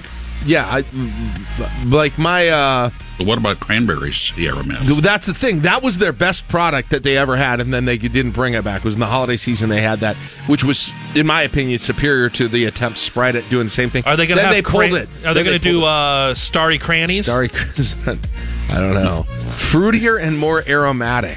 If you name it Starry, honestly, I'm gonna baby talk everything. Do you want to know what the biggest thing you could do? Do you want to know what the biggest thing you could do to set it apart from Sprite would be then? Well, number one, change the color of the actual liquid, make it not clear, and then maybe don't do the packaging. The color green. of the packaging is the other thing I was going to say, because that's part of the reason it looks the same. They look exactly the same. I mean, at least Coke and Pepsi, they look they look fairly different in terms of the packaging. What are we thinking? More if it's going to be? It was the same thing with Surge competing with Mountain Dew years ago. Or, Mellow Yellow was kind of a bigger thing before Mountain Dew was, too. But if it's still going to be lemon lime, are we thinking a little bit more yellow? See, but then, they have Mountain Dew, though. So Pepsi has Mountain Dew, so you don't want to go into that territory either. They'll probably keep it clear, but I don't know. I mean, I'm not saying to make it green. Fruitier and more maybe make it green. Honestly, I'd make it green. What green pop is there on the market right now? That's Dew? Yellow. What? Have you ever drank a Mountain Dew? No, the packaging. No, I'm telling the liquid itself. I'm saying the packaging because that's what you're going to visually see. All of it's already green, though. Sprite is green. Sierra Mist was green. I'm saying make it, because you have Sprite green and Sierra Mist was green, make the packaging yellow. Oh, make the packaging yellow. I'm sorry. I'm not saying make it. I think you may need to make the beverage itself green. Where's the green pop in this world? Okay. Green River. You used to order Green Rivers at that restaurant called Annie Oakley's. That's now Olive Garden. I used to get them all Where the are time. the green beverages everywhere around St. Patrick's Day? That's true. But maybe that's a year-round thing. Well, that's how you set that thing apart. And how many green smoothie concoctions are there? People will think it's healthy. People will think there's vegetables in it. No. I'd make it green. No. For me. Starry, the kale smoothie. Starry, the new grain beverage. Whatever. All I need is Diet Mountain Dew for life. I don't ever need any other pop. You can throw all the rest of them away. Give me only Diet Mountain Dew for the rest of my life. Aromatic just doesn't sound good. Yeah. It's not a glass of wine. Come on. Number 1. Latest government data shows the national average price for a dozen of eggs in November, $3.59. More than 43 million of the 58 million birds slaughtered over the past year to help control bird flu were egg layers. Is that what it is? And boy, that has really spiked egg. 359 is way above that now in Lincoln. I paid, maybe I got 18 of them, but it was up near $5. the one that I just bought. I think that's an 18. That's a dozen and a half. Still, though, those numbers, is that mainly what it is, Mark? Yeah. Is that the bird flu stuff? Yeah, that's that was the biggest contributing factor. I saw a Facebook post that said we're going to have to color potatoes this year for Easter. That's gross. 7:57 to 10. Mommy, this doesn't taste good at all. 7:57 LNK Today with Jack and Friends on KLIN. Live from the Momo Pizzeria and Ristorante Studios at 44th and O. Morning radio for the entire capital city. This is LNK Today with Jack and Friends on the voice of Lincoln, 1499.3 KLIN. All right, 8:09. It is LNK Today with Jack and Friends on KLIN. 26 degrees in the capital city. And on Thursday mornings at 8:10, we bring in our colleagues here at KLIN, Robin Eschliman, Dave Albers, the Grow Lincoln team. They're the insiders when it comes to what's happening in the business, retail, restaurant world, and they always pass on some of the new things that they're hearing, and most of the time it's the first place that you're able to hear these things about what's happening with the restaurants, retail, and businesses in your area. Dave, good morning. How are you doing today? Good morning, gentlemen. All right, we are going to have Robin joining us here very shortly, but let's get into this because it looks like we've got a lot to get to today. And one of the things that Dave and Robin like to do is take your questions on their social media. So if you're not already following them at Grow Lincoln, either on Facebook or Twitter, you should be. You're getting a lot of information there. Plus, they will take questions about, hey, I see this building going up. What's going in here? They very, very often have the answers, and they'll answer them here on the show. And we've got one of those to start out. Stacy asked, do you know what's going in at the old 4-Star Gifts on 56th and Old Cheney Road? Still sad to see that place closed, by the way. But well, yeah, nonetheless. But I was kind of happy about who's going in there because I was dealing with that particular situation. Oh, okay. It's O'Reilly Auto Parts going in there. So, yeah, quite a change in use there from card and gift gallery to auto parts. This is one that I don't know that we've talked about a lot, but I'd be interested to see the growth, especially in these national chains of auto parts stores, the AutoZones and the O'Reillys in the city. I feel like we've jumped a lot in 5-10 years for those in the city of Lincoln. I would agree, and it seems like the chains auto parts stores have really kind of taken over from the local auto parts stores. Now, some of them are still affiliated, with say Napa or somebody like that, a Napa store. But it's what's happening again. Like there was one, I know there's one on North 48th that's been there a long time, been there like 20, 25 years, but it feels like a lot of these have been within the last decade that they've opened up, whether you're talking about the one on North 84th, I think the one at Van Dorn Plaza, I think that one's still relatively new. Right. Correct me if I'm wrong. Edgewood? Yeah. Edgewood one. Edgewood one. And across the street in the Alamo Plaza, there was an auto part, a Napa, if I remember correctly, that closed, which is part of the reason why I said, hey, maybe we've got a void here. Yeah. All right, so there you go. That'll be an O'Reilly in that area over there, 56 Old Cheney.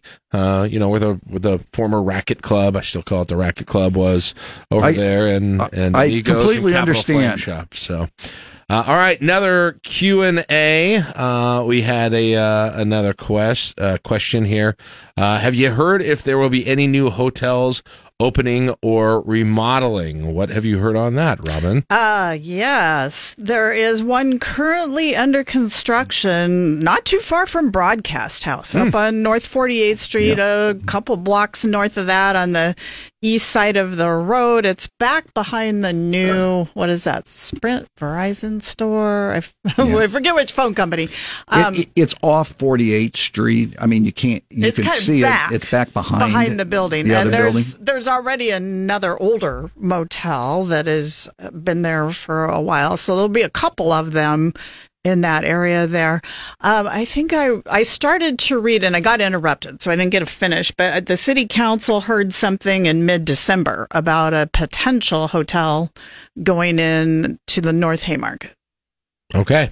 Yeah. You got a lot of them there, but we're not done with. And by the way, that one on North 48th Street, just to go back to that, that's a True by Hilton. Yes. And that would be the first one in Lincoln of that particular brand of Hilton, I believe. I believe True. so. I know about this because North Platte has one right off the interstate, and we stayed there.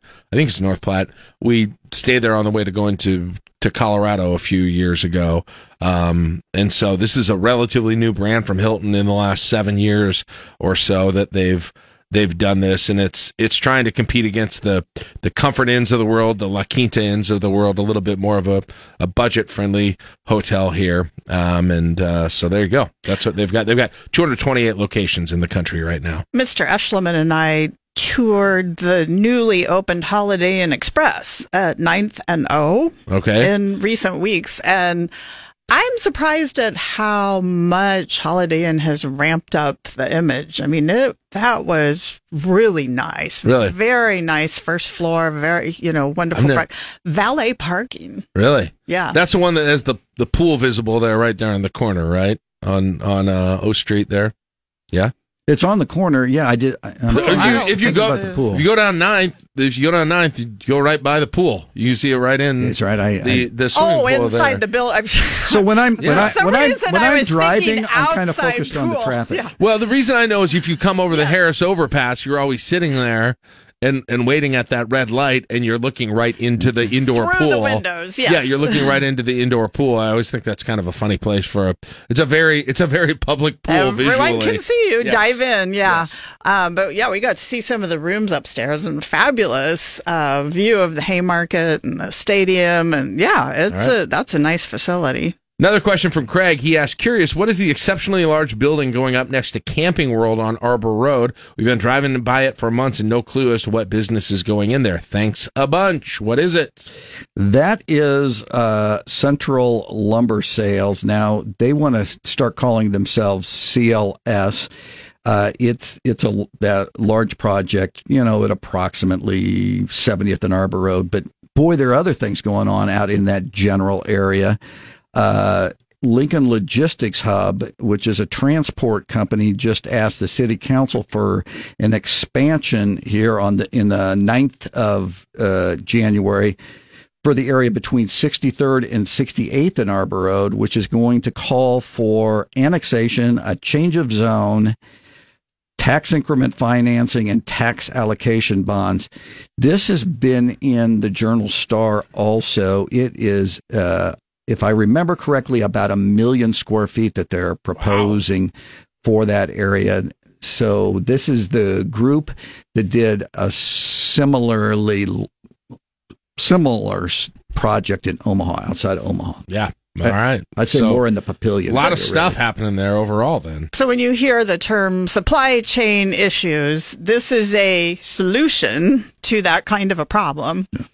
All right, yeah. Logistics Hub. Okay. And then a new opening. I'm familiar with this because we've been watching it go up a whole lot over the course of the last several months, and now it's got lines all over the place. If you want to try it out here, a new coffee shop opened at 70th and Pine Lake. Ziggy's Coffee. This is their first in Lincoln, and I think we're going to be hearing about more. They just opened at the 70th and Pine Lake roundabout. So while you are zipping around in circles trying to get to Home Depot, you could take a little detour and pick up some coffee. I'll tell you what, it is hard to find. There are not very many coffee-free zones in the city anymore. I mean, if there is a hole to be filled, it is getting filled. Scooters had already filled a lot of those, but now you've got, and Starbucks has expanded in Starbucks. Lincoln. Yeah. You've got this new one up here on O Street. I can't even remember Seven Brew. Seven Brew. You've got Ziggy's that's coming in. You've got New Day that's they've got one in North Lincoln. Yeah, I don't know. It'd be interesting if you are looking at the kind of the coffee heat map of the city of Lincoln. You're going to have to change your Munch Madness and just limit it to coffee. That's true. Because we have so many different kinds. We are looking for a coffee shop for a location we have for lease at 10th and South. So if anybody wants and it has a little drive-through. So if anyone's interested, please. I bet you'll have somebody interested in that. Robin, I'm guessing that's the former Little King's location? It was a Little King, yeah. Oh, okay. Yeah. All right. Yeah. Okay. I know where you're talking about there. Yeah. I'm trying to think if we've got, do we have something around there already? You've got We do. It's not a drive-through, but over by Meadowlark. What is it called? Meadowlark, yeah, they're not a drive-through. They're not a drive-through. So but if that's you right up would in like that to area. offer something for those who cannot get out of the car, then this would be the There's place. got to be a scooters around there somewhere. Got to be something. There's I gotta think be something scooters, in that aren't they area. coming to Van? Is there not one on South Street? There's going to be one between South 9th Street and South 10th Street. That's on the Van. scooters, Yeah. right? Yeah. Yeah. So not. Oh, too was far. that the one that the woman went to the city council meeting and said, "What in the Sam Hill do we need more coffee houses for?" I believe that might be accurate. And if I remember right, it is right next to an AutoZone, an auto Bingo. parts store. So Bingo. there's your macro trend. And I'm telling you what, if you put there would be more empty areas of the city if you made a gas station map than you made a coffee house map. I believe that for sure. Because remember when I always say that string of the no gas zone from Meadow Lane all the way to 70th and Van Dorn, that you probably have one. I mean, and I include 84th in that. There's probably at least 3 coffee houses in that. Yeah, you got But scooters, how many gas Starbucks, stations? scooters. Yeah, without a doubt. All right, let's see more news. Restaurant news. Dave, South Point Mall. What do we got? Goodly Cookies is going in out by South Point Mall, where the Valentino's was formerly located. So a alert Grow Lincoln fan sent us a picture. They were open as of yesterday, I believe. That was kind of a biggish space, right? I mean, it was a sit-down restaurant, right? They took, I think, yeah, but it wasn't necessarily a large. They took sit-down part of Valentino's, right? Am I remembering right? But there's also, I think, there's a restaurant coming to the rest of it. Was it not sushi? But there's a concept that. Okay. I didn't know if they had like tables. Well, you knew there had I didn't to know be- if they had like booths you could sit down in and eat cookies there. Haven't been inside. Is that what you're looking for? I'm not looking for that. But all right. Then retail news over there at the Trade Center, roughly at 56th and Old Highway 2. Old We Cheney. got a press release all about Mama, which is a gently loved maternity and nursing clothing store, has just opened. A portion of all their sales are donated to postpartum.net Nebraska chapter. Oh, cool. And they have located in a strategic portion of the Trade Center, which, by the way, that's down near 56th and Highway 2, Old Cheney. Old Cheney, yeah. You got to kind of drive in there and kind of drive down the Behind the row Raising a Cane's. little behind Raising Cane's. There yes. we go. That's the simple. That's the general Just follow all area. the headlights in the drive-thru at Raising Cane at 6:15 at any night, and you'll find it. To find 5930 South 58th, you will most definitely need a Google map to get that. But for those who are familiar, it is near Milkworks and a new children's bookstore called Eleanot, I think. Yeah. So definitely there is a mom thing going on. I thought Milkworks has been there 20 plus years. That's so that been was a long the first, time. That was the Yeah. first thing I thought of, which it obviously makes a ton of sense. So to go there's there. been a little bit of pull to have some things like that I have come in right around them. Well, we have something else in that same center, just in a different suite, don't we, Robin? Yeah, same row. And again, I think this would appeal to moms. Probably. Picnic Hill create crafts and projects. And they do teach classes, including using your Cricut computer controlled cutting My machines. daughter has one of those things. I don't know if she ever I was uses going to it. ask Dave if you got your wife a Cricut machine for Christmas. I got one I'll sell to you if you don't. No. Dave, you jerk. This is for now everybody understands Robin and Dave's relationship. Those Cricut machines are for people who are really into like scrapbooking and stuff. Right. Is what those Yeah, are for, it does. Like it cuts. Yeah, cuts your yeah. artwork for you or Yeah. something. I thought Dave was into Like I scrapbooking, said, but whatever. Like I said, we've got one of those, and I don't know that it gets used very much. So yes. All right. So there you go. A lot that we have there today. Any other questions? There's a lot answered today, but if you got more of them, like I said, check out the Facebook and the Twitter page, and you can always ask them a question there, and they may bring it on. It may be a question that a lot of you have out there right now. And then this weekend on Grow Lincoln, what do we? Oh yeah, the big law firm merger. Right, we're talking about that. I the saw big that. merger. Jeez. This has shaken up the law firm world. They are now I the know. largest law firm with offices located in Lincoln. We'll talk Headquartered in Lincoln, yeah. We will talk to the merger people, and also local chef Lawrence DeVille of Elle's Kitchen and formerly the Normandy will be in to share the new restaurant list of restaurants that opened in 2022. Oh, interesting. Yes. That'll be fascinating to hear Yeah. his take on that. Yeah, that'll be fun, a He's, fun yeah. interview. Very Saturday good. at noon. Really interesting guy. Yeah. All right. Very good. We'll be listening to that Saturday at noon. You can catch it on the podcast as well if you miss it live at KLIN.com. All right, Rob and Dave, thank you very much. We appreciate it. We will see you next week. All right. See you guys. All right. It's 8:24, 26 degrees in the capital city. Cloudy skies. Caleb will be in with sports coming up next on KLIN. Why do you listen to KLIN? Let us know with a voice message in the free KLIN app. Find someone who makes you as happy as this guy does. When he says, Touchdown, Nebraska! it's time to go one-on-one with the voice of the Huskers, Greg Sharp. Brought to you by Bryant Air Conditioning, Heating, Electrical, and Plumbing. All right. Very good. Welcome back on this Thursday morning. Gloomy skies Thursday morning. I was getting used to those high 40 and 50 degree sunny days. So they're coming back Saturday and Sunday. And we got Greg Sharp joining us right now. Voice of the Big Red after some time away from him during the holiday break. And glad to get him back and talk what's going on in Husker Athletics right now. Good morning, Greg. How are you doing today? Jack, I'm great. Good. To be back in town. How about January almost being halfway over? I know, right? And you know, we had the cold spell around Christmas, but halfway done, and I got the cargo shorts. I've got them out right now, so keep chopping off weeks with winter. That's what I'll say. And I'll tell you what, Greg, I don't know if you saw it, but like 3 days ago, I was feeling that spring fever, and I went and looked at the calendar, and I pulled up the days remaining till spring training until Husker baseball starts, both in the same week, and it's actually getting fairly low right now. We're like you're like 30 plus days away here. We're getting in that range, Greg. 5 weeks from tomorrow, I'll be in San Diego. Huskers will take on tough job. University of San Diego. How about that? Wow, tough job there.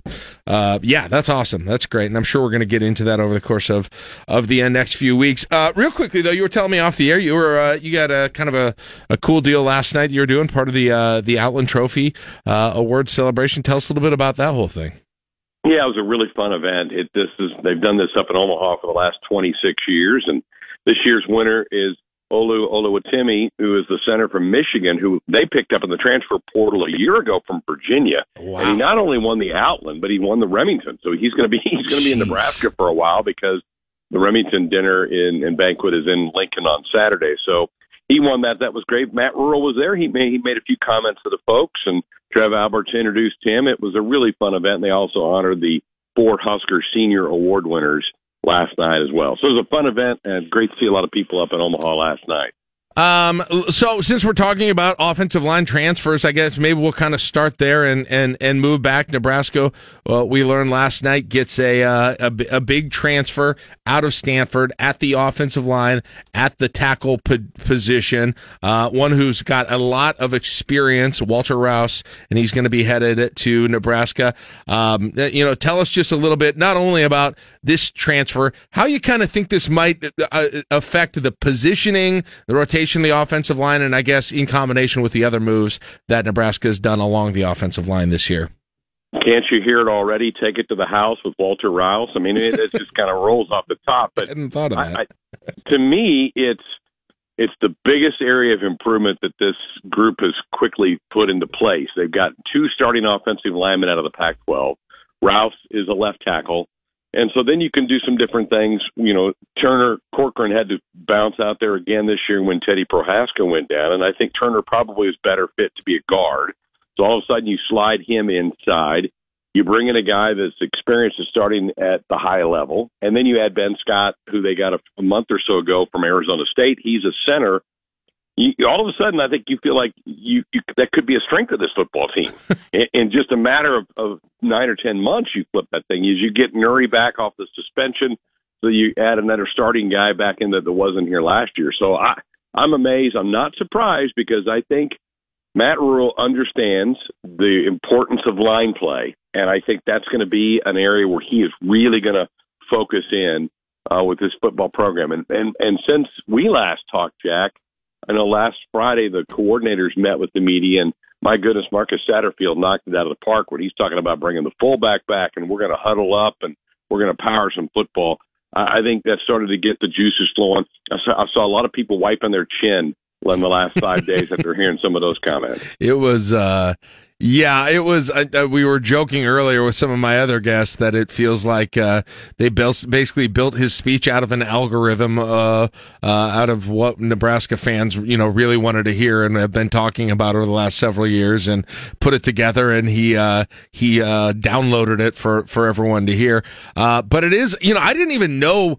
Like, I'd seen a little of South Carolina play this year, and they had Spencer Rattler. I didn't watch enough of them to feel like I had a real great sense of what Marcus Satterfield's offense was really like deeply philosophically, but he is really committed. It was interesting, really committed to huddling the ball, right? To really committed to running the ball, using the fullback. Is this going to be a little bit different than what we saw at South Carolina? Like, what do you kind of expect this offense is going to be? Will we kind of characterize it as a pro-style, run-heavy offense? Is that the best accurate description? What are your thoughts on that? Yeah, I think it's time will tell. I don't have my hands totally around what he wants to do. I think part of it's going to be once he gets the personnel assembled, once we kind of have a true picture of what the roster is going to look like, and they get into spring practice and start implementing things that they want to have done. So I don't know that we totally have the answers to those questions, and honestly, I don't know that we'll totally know coming out of spring ball, because they'll probably want to hide some things and hold stuff back so not to tip their hand for Minnesota, who will be the opening opponent next September for this team. But, I'll take him at his word that, we're going to huddle up. He wants to implement the fullback at times. I know they do want the quarterback to be involved in the run game, and that's why Jeff Sims, the kid from Georgia Tech who's transferred in, he's a guy that can run with the football. So I think they want all those elements to be a part of this offense. But they also, I think, totally understand that you got to be able to throw the football in college football nowadays. And Spencer Rattler certainly was good at that at South Carolina for him. So I don't think it's just going to be run, and then, every now and then we have to throw the football. I don't think it's going to be totally that one-sided. I'm so curious. I think probably more than anything this spring, I'll be really curious about kind of what develops with the quarterback situation.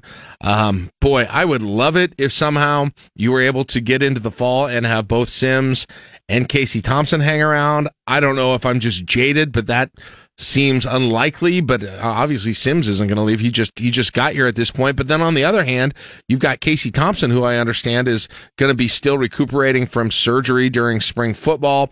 So it's not like you're going to have like a head-to-head competition of them. One of them's going to win and one of them's going to lose. Like, what are sort of the scenarios that are still in play here for that situation between those two guys? There's a lot of movement, right? That room's really big right now because you still have Chubba Purdy on the roster. Logan Smothers is on the roster. Logan also had some surgery done in December, and so I don't know what his availability will be like for the spring. But if you want the quarterback to be involved in the run game, I think Logan might still have a spot with this football team. So, the transfer portal ends Monday. Jack, we talked weeks ago about it was a 45-day period. Well, that comes to a close on Monday. So kids aren't going to be allowed to make the jump after the next 4 days. But then it opens back up again after spring football, and I do think you're going to see some movement on Nebraska. In fact, if you go through right now, Nebraska's over the 85 limit.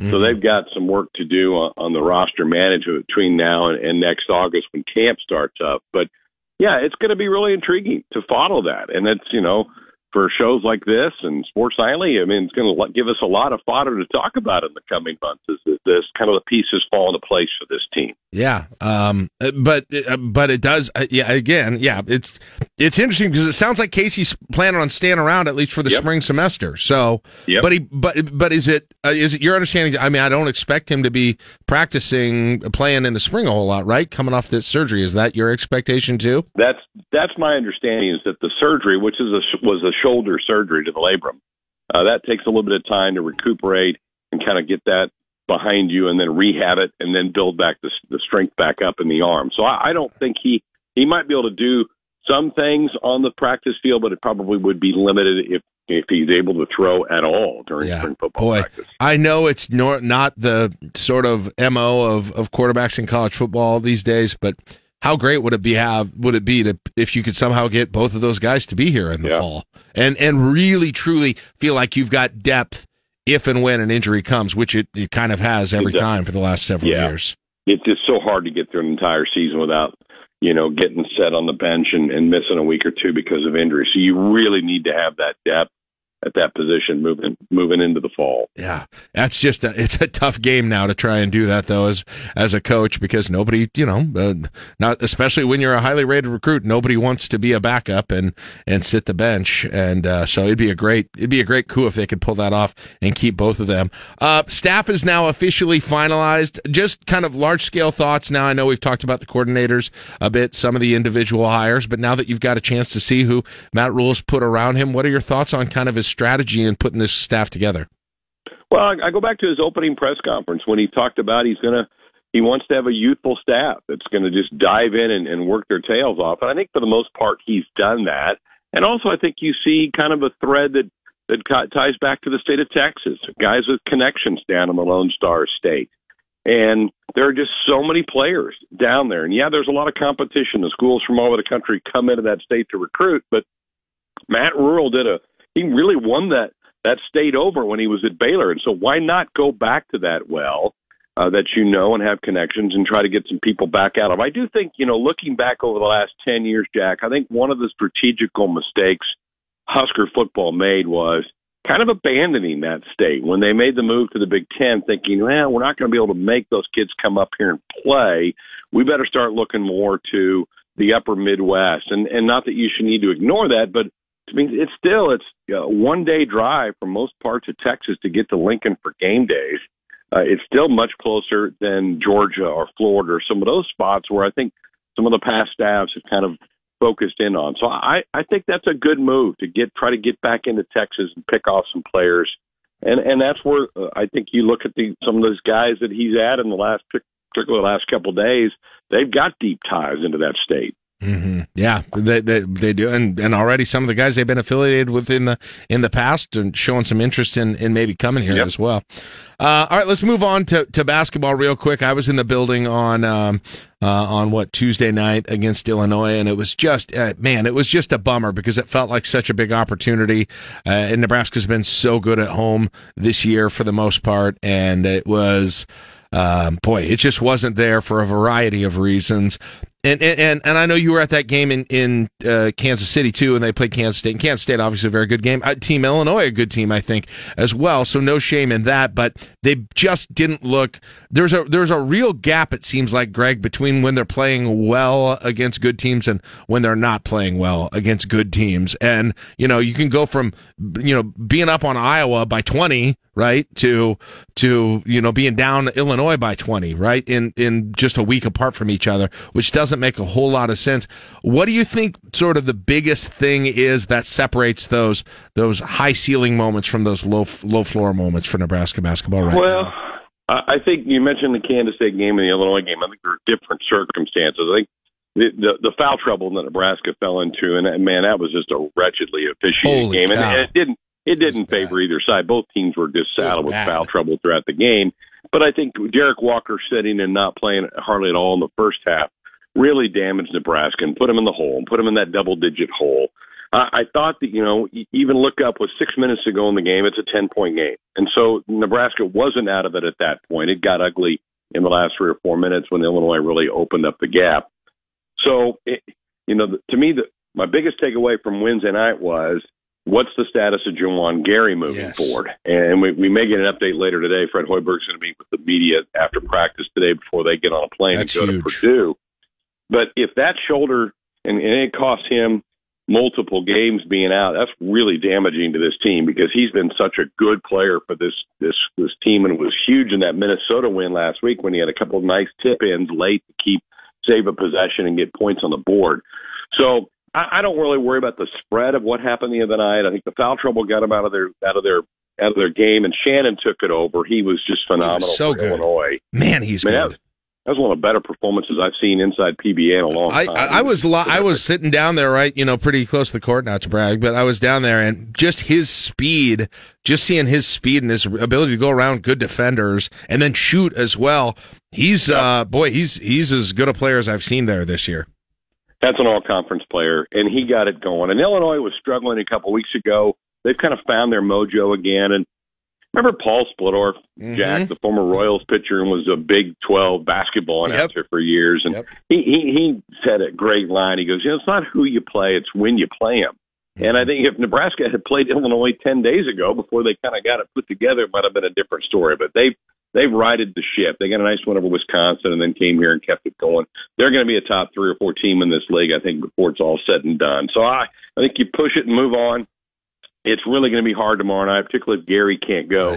That's a monumental task against Purdue. So then it comes back to home in Ohio State next week. I think that's the next really giant game for this team. Yeah. Boy, you're right, though. You got it. Gary being out an extended period of time is he's more important to that team than I think people probably even realize in a lot of ways when it comes to rebounding and defense in particular. So I hope I hope we get some potentially good news on that. I did see he was on the bench in the second half, but had a bunch of ice up on that shoulder there at that time as well. And so yeah, we'll see. And then the other thing, I think you're exact. It was befuddling to me at the game. Derek Walker, and of course he was out for a bunch of the first half, but that was the first time this year, I think, offensively, that you had a player, and I think it was just kind of the way that Illinois big guy was playing him. Derek Walker's faced some of the best defenders in the nation, literally, and for some reason, this guy in Illinois figured out the key to defending him, which is bizarre. Well, he has the girth to keep Derek from doing what Derek can usually move people, because he's a big, burly guy, but he couldn't move that. Is it Danja from Illinois? He couldn't move him. He just couldn't get him off the block. And so credit to that kid. And that's a tough matchup for Derek and the Huskers. And obviously Zach Edey's going to be a tough one for Nebraska tomorrow night as well, the 7-4 giant for the Boilermakers. Right. So this league, I don't know that this league has a Final Four team, but man, it has just a ton of really good, solid basketball teams. And so every time you step out there, you're going to have to play well. And I love the overtime win up in Minneapolis over the weekend. I thought Nebraska really showed some toughness in that extra period after Minnesota buried the 3 to send it to OT. A lot of times that will drop a team's momentum and their confidence level down, but they fought through it to get a nice road win. So that was fun to see them do that. And it's just going to be hard. It's such a tough stretch between now and the end of the season. Yeah, I think you're right. I think Derek Walker matches up better against taller, maybe less guys who look more like him are probably a better matchup for them than the Zach Edeys and the Kalkbrenners of the world, probably. Yeah, absolutely. Which is weird. Just tough stretch, but hey, I think people are still enjoying watching this team. They play hard. They give maximum effort. Yeah. They don't shoot it overly well, and that certainly hurts them at times. And need to get C.J. Welcher going a little bit. Yeah, it's been a while since he's had a game where he's ripped off a couple of three-point shots and made those. He's got to be a little bit better offensively for this group if they want to try to pick up some wins. And I still wouldn't mind seeing a little more Denim Dawson and seeing you're starting to get that actually, but I'm still a little curious about what he might be able to do for this team as well. And Jack, how about Wilhelm going off for 11 straight points in that second half? I'm going to be. Caleb was sitting by me at the game, and I'll admit it. I still say no every time he shoots a set shot 3, but they were going in, and so I felt kind of bad. But yeah, he, in a way I did not expect at all, where he had committed foul after foul in that game. He goes off and scores point after point and almost got him back in the game. I did not see that coming, Greg. I'm going to be honest. He's starting to make some threes, and that he has the ability to step out and do that. And if Gary is not able to play, Wilhelm's going to have to pick up the slack and pick up a lot of minutes. Just because every week I'm going to get a little bit, get a little closer to baseball here. What's kind of the schedule practice going to look like here going forward? Are they going to be able, I know getting outside is probably important. I know that all depends on the weather, but what's the next month hold for the baseball program? Individual workouts until the last Friday of the month. That's when they're first allowed to assemble as a team and practice. Okay. So they still have a couple of weeks before they can assemble as a team, but certainly individual workouts. Pitchers are going through their bullpens right now. You got to start getting that ramped up and ratcheted up. So, yeah, the softball team plays in less than a month. They start a week earlier than baseball, so they're inside of 30 days before they play. Wow. And baseball, as we mentioned earlier, 5 weeks from tomorrow, it opens in San Diego on a Friday night game. Love those Friday night games that start at 8 o'clock. We get a little zany on the broadcast by about 11 o'clock at night. There'll be a lot of people who will have KLIN and the other affiliates tuned in with a cold beverage and excited to listen to some baseball. I think that first game of the year always breaks some listening records, and I'm sure it will this year as well, and we'll just be jealous that everyone's in San Diego. Just have a little Ariana Grande in the background going on. Jeez, stop. Yes. Don't side with the young guys, please. Thank you, Greg. I appreciate it. We will talk to you next week, all right? See you, boys. Greg Sharp. He didn't mean that, by the way. He meant it. It's 8:56. It's LNK Today with Jack and Friends on KLIN. You're listening to LNK Today with Jack and Friends on 1499.3 KLIN. All right, 25 degrees in the capital city as we wrap up the show. Thanks to our guest today, Greg Sharp. All of you had a fun time with What Are We Thinking Of Today? And we need to do that again next week and push off Generation Collaboration a little bit further. It's coming at some point. It'll come back, yeah. It's coming at some point. It's just a matter of when. And tomorrow's Request Line Friday. Open for you, whatever you want. Request Line Friday. No restrictions on the genre. Text those into 402-479-1400, the Rick Stein Recognition text line. The earlier, the better. You'll get more prominently featured on the show. That's it. We'll see you tomorrow, 9 o'clock, KLIN Lincoln.